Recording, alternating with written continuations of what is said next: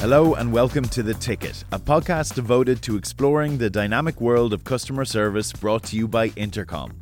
On today's show, our Director of CS, Declan Ivory, is joined by Simon T. Bailey, author of Be the Spark, 5 Platinum Service Principles for Creating Customers for Life.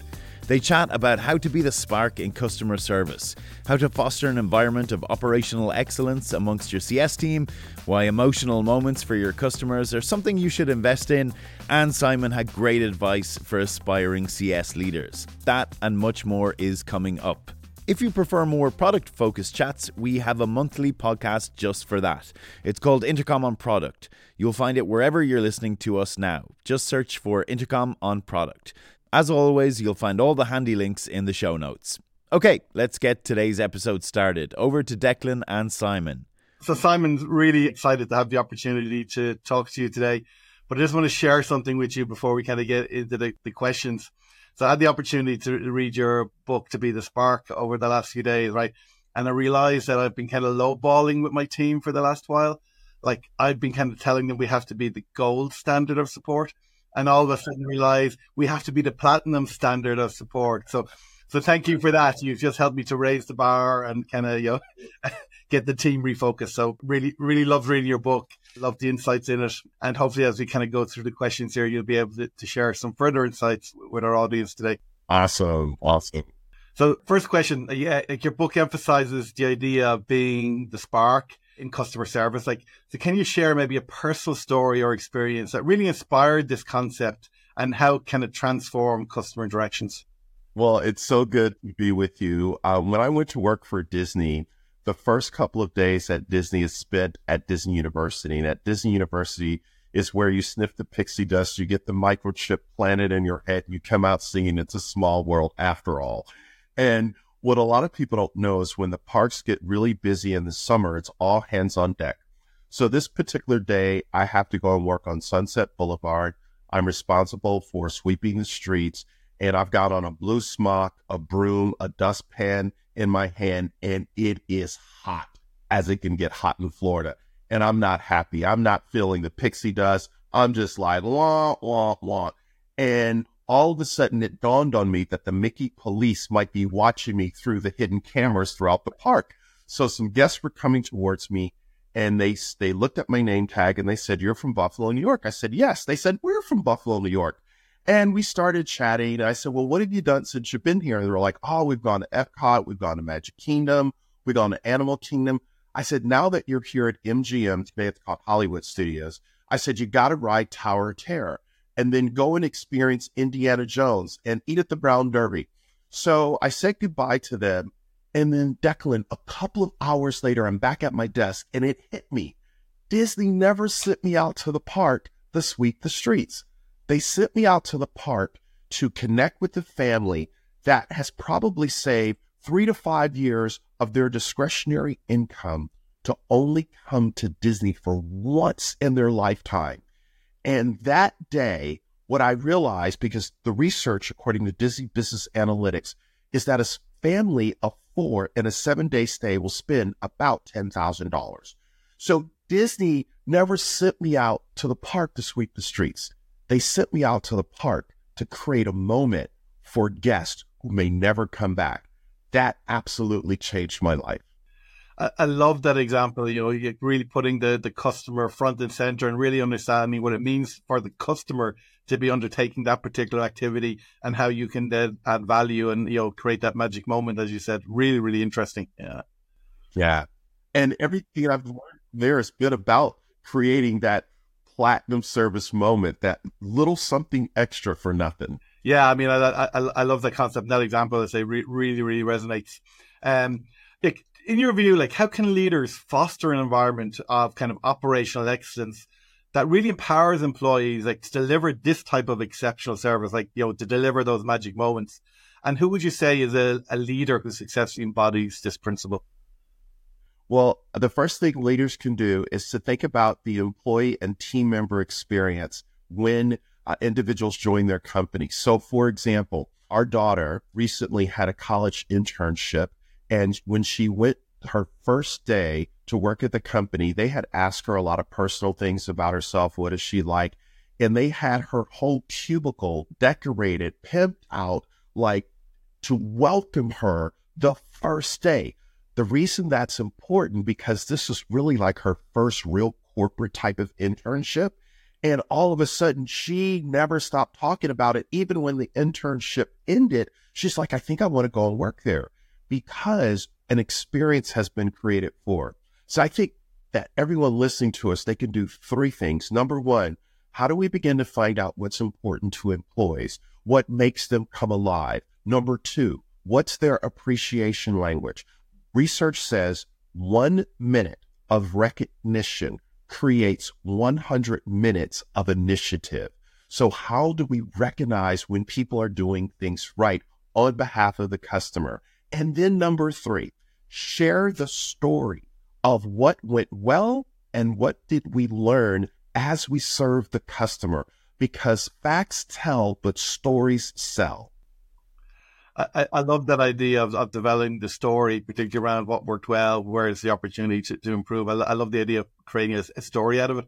Because I think you're right, like you can get a lot of data points, but they don't really tell the customer experience. They don't really tell what happened or what it felt like from a customer perspective. And getting that story out there is fundamental. And I love the story about your daughter and the fact that they customize her work environment to really kind of resonate and make her feel at home and feel welcome. And who would you say is a leader who successfully embodies that principle of really creating that right operational environment for, a team or employees to really deliver? One of the best examples I can give you right now is Chewy.com. Chewy.com, what they do for the pet owner is they go above and beyond, but they obviously do it with their team. So I was working with a group and this lady came up to me after this customer service workshop and she said, she received her pet food subscription and her dog had died. And she calls Chewy, gets a person on the 800 number, and they're like, we're sorry for your dog passing away. You can perhaps donate the food to a pet shelter and we will refund your money. And she thought that was the end of the transaction. The next day, her doorbell rings and there's a guy outside the door with a sympathy card and a bouquet of flowers from who? Chewy.com, because they understood if she ever gets a pet in the future, who is she going to call first? The customer service company that created the last impression. And Chewy does it better. And I just thought this was a one-off. And just last week, a lady told me in another workshop, she said Chewy contacted her and asked her to send a picture of her dog. A few weeks later, she gets a hand painting of her dog that now hangs in her house free of charge, didn't ask her to pay anything, because Chewy understands when you create that emotional moment for the customer, it becomes the emotional deposit into their emotional bank account and the customer becomes your unofficial marketing department. I love that concept, the emotional moment, and really getting the customer, as you say, to be your marketing department and be your best advocate. That is really incredible, and it has a real flywheel effect for any business when that happens. You mentioned the concept of brilliance blockers, where leaders can actually hinder service quality or service experience. Like, what are the common mistakes that leaders make that block the brilliance of their teams, and how can they overcome these challenges? So, point in case, I am a prime example of a leader who was probably a bit over my skis. Number one, I was a micromanager, so don't micromanage individuals. Number two, ask versus tell. I ran an adult daycare center and you didn't have all the answers. You were not smart. You had to come to Papa to learn how to think and how to answer. Dead wrong. People don't learn unless you ask them a question and then they start to find their way. Number three, don't ever forget to say thank you. Thank you for doing a great job, because what gets recognized gets repeated. And those are just some of the hard lessons that I learned when I worked at Disney, because if I didn't change how I was leading, I was modeling something that will ultimately impact the guest experience. Very good. I like that trio of don't micromanage, ask, and thank the person. I love it. Very simple, but very effective. You talk also about emotional congruence in companies, and it's something that is important. And how can business practically implement this concept to ensure that their purpose aligns with their profit goals, and what impact does this alignment have on customer loyalty? Well, first of all, let's start with the research. According to Gallup, 70% of human decision-making is emotional, 30% rational. So when people emotionally connect with a brand, what Gallup says, they will spend more, pay a higher margin, and tell others about it. So how do you get there? First of all, it's starting with the why we create the experience for the customer. Everything that I've learned in 36 years of business is customer service is a department, but customer love is a mindset. So businesses, number one, have to teach the mindset of emotional connection, emotional congruence, become emotionologists, which is a word that I have created. Okay, that's number one. Then number two, how do we begin to look at our customer satisfaction scores, our net promoter scores? What are the numbers telling us? When our customers engage, what's their feedback? It's not so much what happens, it's all in the recovery. So if something happens, how quickly are we recovering and empathizing with that customer, coming alongside them to say, you know what, you're right. We have dropped the ball. How do we make this right? And then I think third, it's understanding that whenever you get feedback, that it doesn't stay in one department, but you share it across the enterprise so everyone is learning. How do we level up in the customer experience as we're understanding the customer journey? The concept of recovery, I think, is really, really important, because like one thing that I kind of say to my team on a regular basis is, look, people don't wake up in the morning and say, I want to ring Intercom's support team. Like, it's not what they want to do. If they've got to do that, something has gone wrong. Something's not working out for them. And you really got to look at it from that perspective. And you really got to think about that recovery. How do you make it, right for the customer? How do you make sure that, ultimately you solve the issue, you solve the problem? And you really got to look at it through that lens. So I really love that concept. And also the concept of customer love. I worked for an organization where they actually called their support organization the Department of Customer Love. And I thought it was a really good naming convention, and kind of resonates with what you were talking about, Simon. But in a world driven by profit, like, how crucial is it for businesses to focus on creating meaningful and purpose for their employees and customers? And can you share an example where you think, that has been successfully integrated into the business model? So what I'm seeing with companies right now across many different industries, and I'll use the hospitality industry specifically, what I've discovered with Hilton hotels and even some Marriotts, they have drilled down on when a guest checks into a hotel, how to ensure from the time they pull up, maybe they're driving, they're being dropped off by one of the rideshare services, that they're greeted. And if you know their name, or you ask them their name, even before they hit the front desk to check in. And now with people who don't even go to the front desk, they have digital keys, they can go right to their room. What is the way that at least digitally you connect with them? So I am a Hilton frequent stayer. And one of the things that I've noticed is if I've checked in digitally, I will either get a call or a text. Welcome to the Hilton. How's your stay? What can we do? I may never see the person at the front desk, but that personalized message goes a long way. I'll give you another example.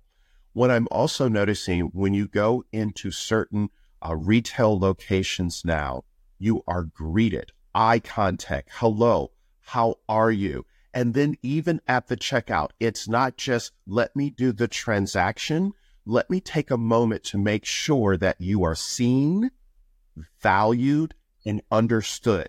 What that does for a customer in a world where they are saying roughly globally 7 out of 10 people are dealing with stress, depression, anxiety, when they interact with a business, is that business seeing the human person. Let's say they never see somebody physically on the phone. Is there a warm smile in the voice of the person that is interacting with that customer? That becomes an emotional deposit into their emotional bank account. So that concept of seen, valued, understood, like obviously, looking from a customer perspective is paramount. But I think you're also saying looking at that from an employee perspective is really critical as well to really drive that kind of, connection and kind of, the ability to then be able to push into the emotional bank of the customer. Absolutely. The formula for everyone to think about is leaders create the experience for team members. Team members create the experience for customers. Customers drive revenue. Reverse engineer. Revenue comes from customers who have been engaged by team members who've been engaged by leaders. Sounds simple, but not everyone is doing it to a level that makes sense. So lots of opportunity for businesses to learn from that simple model. In your book, which I said I've had the opportunity to read over the last few days, and kind of compelling reading, really enjoyed it. But you do outline 5 platinum service principles, right? I'd love you maybe elaborate on one of these principles that you believe is the most critical, even though I understand they're all critical, but is there one that above the others you think is really important for people to look at when it comes to transforming customer experience from the ordinary to the extraordinary? Out of the 5 principles, the one that I would highlight that is the glue, I believe, to everything is personalize the experience. That's the principle. And the action step would specifically be by individualizing the moment. So I'll give you an example. A few years ago, after I had left Disney, I got a call from my old boss and he says, "Hey, I want you to go to lunch with Michael." And I was like, oh my goodness, Michael's an insurance guy. He's going to try to sell insurance to me. And I was like, But as a favor to my boss, I'll go to lunch with Michael. So I reached out to Michael and Michael says, "Hey, meet me at the Bay Hill Country Club." And I'm like, the Bay Hill Country Club built by Arnold Palmer, the great golfer? Absolutely. So I show up on this particular day in my Sunday's best and we're sitting there looking at the menu. And all of a sudden, I see an older gentleman hunched over in the corner. I said, "That's Arnold Palmer." So being the bashful person that I am, I get up, I walk over to Arnold Palmer. I say, "Mr. Palmer, thank you for being a great person, a great athlete. Thank you for what you've done for golf." And Arnold Palmer looks up at me and he says, "Thank you, young man." And I proceed to take out my phone to take a selfie, but there were people standing behind Arnold Palmer that started to close in. And I heard the song in my head, bad boys, what you gonna do when we come for you?" I said, this is probably not a good idea to take a selfie with Arnold Palmer. So I go back, I'm sitting with Michael and he's turned red and he's laughing. He's like, "What are you doing? There are no photos allowed with Arnold Palmer here at the country club." And I said, "Michael, I didn't know." So we laughed it off and Michael didn't try to sell insurance to me. A couple of weeks go by and I'm at an event. I'm about to leave the stage. And they said, "You can't leave the stage." I'm like, "Why?" They take out of this bag, this hat from the Bay Hill Country Club that had been autographed by who? Arnold Palmer. I didn't know Michael was in the audience that day. He came up afterward. We took a picture and still he didn't sell insurance to me. A few months passed by. Unfortunately, Arnold Palmer passes away. And I call Michael and we were just reminiscing when I embarrassed myself at his country club. And I said, "Michael, I want to buy not 1, not 2, but 3 life insurance policies from you." And he said, "Why?" I said, "Because you understand when you sell, that's a transaction. But when you individualize the moment by personalizing it, that's a relationship. So now I want a relationship with you and your company because you personalized an experience for me." That's why I believe that principle is probably one of the most important principles that everyone should think about. I love that because I have conversations with my team all the time around moving beyond the transaction, because a lot of customer service, customer support organizations are driven by transactions. And I'm all the time saying, we got to move beyond the transaction. Like, it's about a longer term relationship with the customer. It's about really understanding what's important from their point of view, really getting as much of that personalized and contextual information as you can, to really give a different experience. So yeah, that example resonates. Can't quite match the Arnold Palmer example, but I love it. Very good. Very good. Just before we continue with today's episode, I wanted to let you know about Offscript. It's a new series of candid conversations with Intercom leadership all about the extraordinary AI-driven transformation we're currently experiencing. Episode 1 is on our YouTube channel right now. Here's a teaser of what you can expect. I don't want to come across as overly dramatic, but for every single tech company, this is an adapt or die moment. It's inevitable that all businesses are going to go AI first. It's just a matter of time. In this post-AI world, new companies will rise, old companies will fall.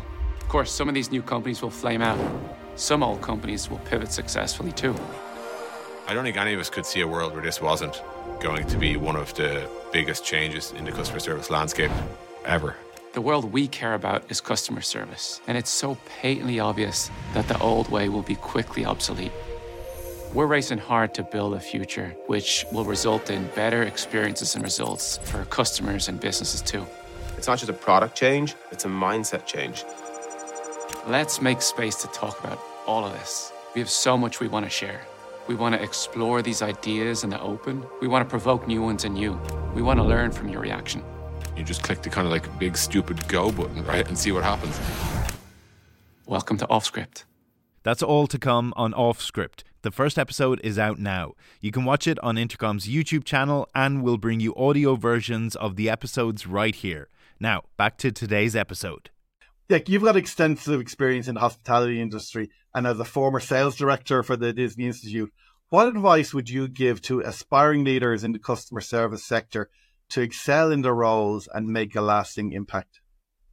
To excel in your roles, number one, start with what is it that drives you to lead right now? The job of a leader is not to motivate and inspire people to work harder.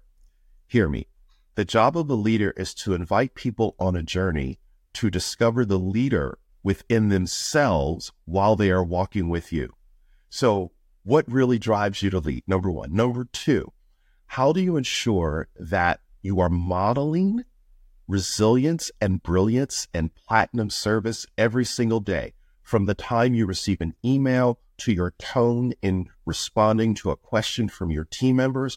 Because leadership is caught and taught. Everything speaks. Number three, how do you begin to invite the team to focus on what went well with the customer journey? Because there will be plenty of opportunity to focus on what went wrong. But when we look at what went well, that becomes the positive emotional deposit that encourages people to keep going. Number four, how do we begin to ensure that everyone understands that not only are we customer-centric, but we also want to teach you financial intelligence. How does the company make money? And why is the customer so important? And then number five, make sure you have fun every single day, because a hopeful, happy leader is a helpful leader. I love there's so many nuggets in there. Like, we could spend another hour just talking about all those nuggets, Simon. Really, really good. I mean, one that does resonate with me is really, calling out what's gone well. And in fact, I have a kind of philosophy. Every meeting we start, we have a call out around like, who do you want to acknowledge? What went well? Like, who did a really good job? So you're starting with that kind of positivity. And you move on to then, what do we need to focus on? What are the opportunities to improve? But you started off with really acknowledging what has gone well and calling out people for that. I think it's really, really important. So lots of nuggets there. Really appreciate it. And you talked about one word that I think is a great trigger for the next question. Like you talked about resilience, right? And I know you have a new book out just released, and it's called Resilience at Work: How to Coach Yourself into a Thriving Future. All about the ability to cultivate resilience. So we have a lot of customer support leaders listening. Why is that ability to cultivate resilience important for them? Resilience allows you to bounce back better. When you bounce back better, you begin to look at what can work instead of what didn't work. And it informs you to realize that, listen, things are going to happen. But resiliency allows us to bounce back with how can we figure it out instead of we can't figure it out. So I'll give you an example. At Ritz-Carlton, they teach the answer is yes. Now, what's the question? If you start with the answer is yes, that's you're starting with, we're going to be resilient no matter what happens in this transaction or exchange with the customer. That's why resiliency is important, because it becomes that muscle memory that you develop, that no matter what happens, we want to make sure we create a win-win-win. The customer wins, the individual wins, the company and business wins. I love it. And again, that whole concept of resilience, something that's really becoming important, I think, in so many aspects of life, including the business world. So I'm really looking forward to reading your new book and delving into it in a lot more detail. I do have one question that is not something we talked about, but I'm going to ask it. I read your book and I was absolutely fascinated by one aspect of your career that you outlined. And it was really when you had that opportunity to go work for Ritz-Carlton and you decided not to. I'd love to understand what was the motivation for that decision, because, looking at it, it seemed like, wow, that's such a great opportunity at that stage in your career. Like, why wouldn't you take the role? What was the motivation there? So, such a great question. And I don't get this question often. But what a lot of people don't know is I was born in Buffalo, New York, which is the third poorest city in the United States, according to the U.S. Census. So I never was exposed to a luxurious type of environment. At best, our family vacations were spent in little motels, lodges. So I didn't have a concept of what a Ritz-Carlton was. So when I was offered the job, quite frankly, I didn't think I was good enough. I didn't think I could fit into the culture. And it was in that moment, when I look back so many years, it's not who you are that holds you back. It's who you think you're not that holds you back. So I turned the job down at Ritz-Carlton, stayed working at a Days Inn because that was my comfort level. And that was what I believed my self-worth at that time. Wow. I love that vulnerability, Simon, because it kind of intrigued me when I was reading through the book, and that explains it fully, and that concept of, understanding or who you think you're not. I really like that one as well. So thank you for sharing that. So a lot of vulnerability there. So thank you. And finally, finally, before I ask the last question, really loved the conversation, loved your book, looking forward to reading your next book on resilience. I've enjoyed the kind of insights that you provided here today. And then for our audience, where can folks keep up with your work? Where can they kind of hear more of your insights and learn more about what Simon Bailey is about? Yes, they can go to simontbailey.com, simontbailey.com. Very good. That sounds straightforward, and hopefully everyone can go there and get more insights and knowledge from the great journey that you have been on and are still on. So Simon, thank you for the time today. I really appreciated our conversation. Thank you for having me.